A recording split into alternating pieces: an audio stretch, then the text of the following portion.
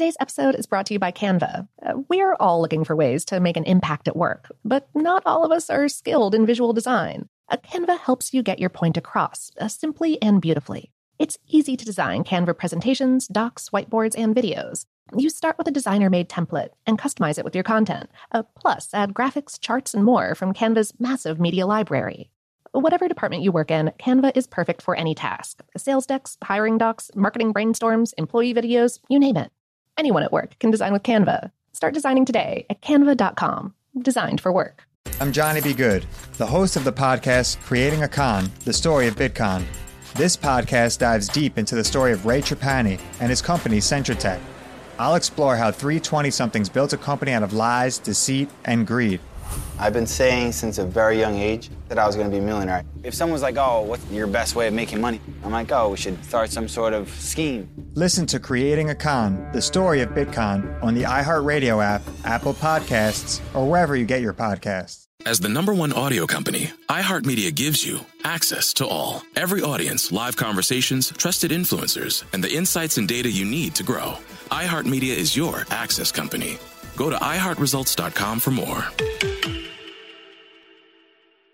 Imagine you ask two people the same 7 questions. I'm Minnie Driver, and this was the idea I set out to explore in my podcast, Minnie Questions. This year, we bring a whole new group of guests to answer the same 7 questions, including Courtney Cox, Rob Delaney, Liz Phair, and many, many more.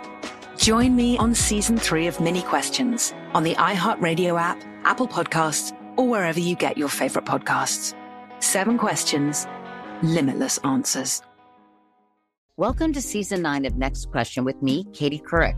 I've got some big news to share with you in our season premiere featuring the one and only Kris Jenner. Oh my gosh, congratulations. That is very, very exciting. And that's just the beginning. We'll also be joined by podcast host Jay Shetty, Hillary Clinton, Renee Fleming, Liz Cheney, and many more. So come on in, take a break from the incessant negativity for a weekly dose of fascinating conversations. Some of them, I promise, will actually put you in a good mood. Listen to Next Question with me, Katie Couric, on the iHeartRadio app, Apple Podcasts, or wherever you get your podcasts. Hey, I'm Chuck. And I'm Josh. And we're the host of Stuff You Should Know, the podcast. That's right. And if you're into understanding cool and unusual and seemingly ordinary and even boring things that are made interesting, you should check us out. Please and thank you. We're on iTunes, Spotify, Google Play Music, anywhere you get podcasts.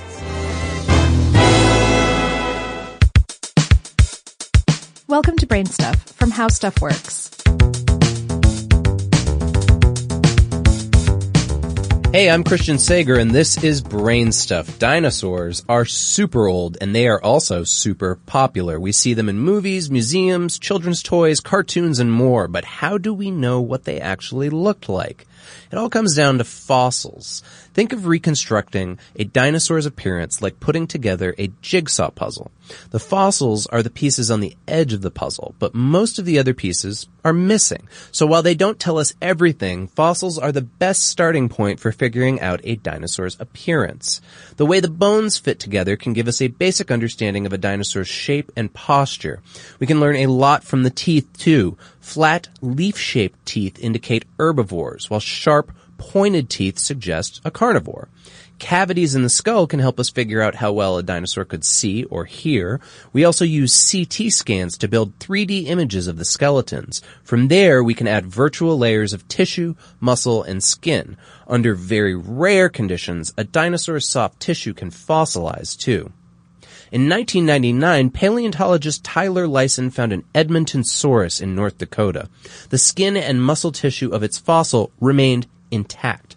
CT scans of the body have revealed a treasure trove of new information about dinosaurs. And here's the weirdest thing. Dinosaurs weren't all scaly creatures like crocodiles or Godzilla. Some had weird filaments all over their bodies, which dinosaur expert Brian Swiddick calls dinofuzz.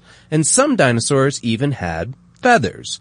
We can tell by quill barb marks, little bumps where feathers connect to bone. These marks aren't just one or two obscure species either. We're talking about famous dinos, like velociraptors. It turns out quite a few dinosaurs had these feathers, or technically, something like feathers. Not every paleontologist is comfortable with the name, preferring to describe these markings as integumentary structures, or proto-feathers instead. But these feathers and feather-like structures may have been pretty colorful too. In 2012, scientists analyzed a Microraptor fossil with a scanning electron microscope and found evidence of melanosomes. These are the organelles inside a cell that store melanin, or pigment. Different types of melanosomes store different colors. This is the same stuff that determines your hair color. The researchers found that this Microraptor had an iridescent, glossy coat. As scientists look for more fossilized melanosomes, they're reconstructing the appearance of Earth's ancient dinosaurs with increasing and impressive accuracy. Not a bad job considering they're literally working with a pile of bones.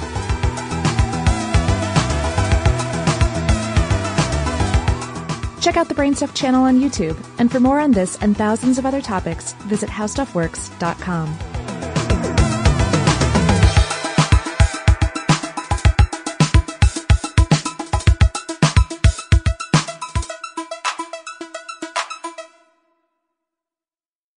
I'm Johnny B. Good, the host of the podcast Creating a Con, the story of Bitcon.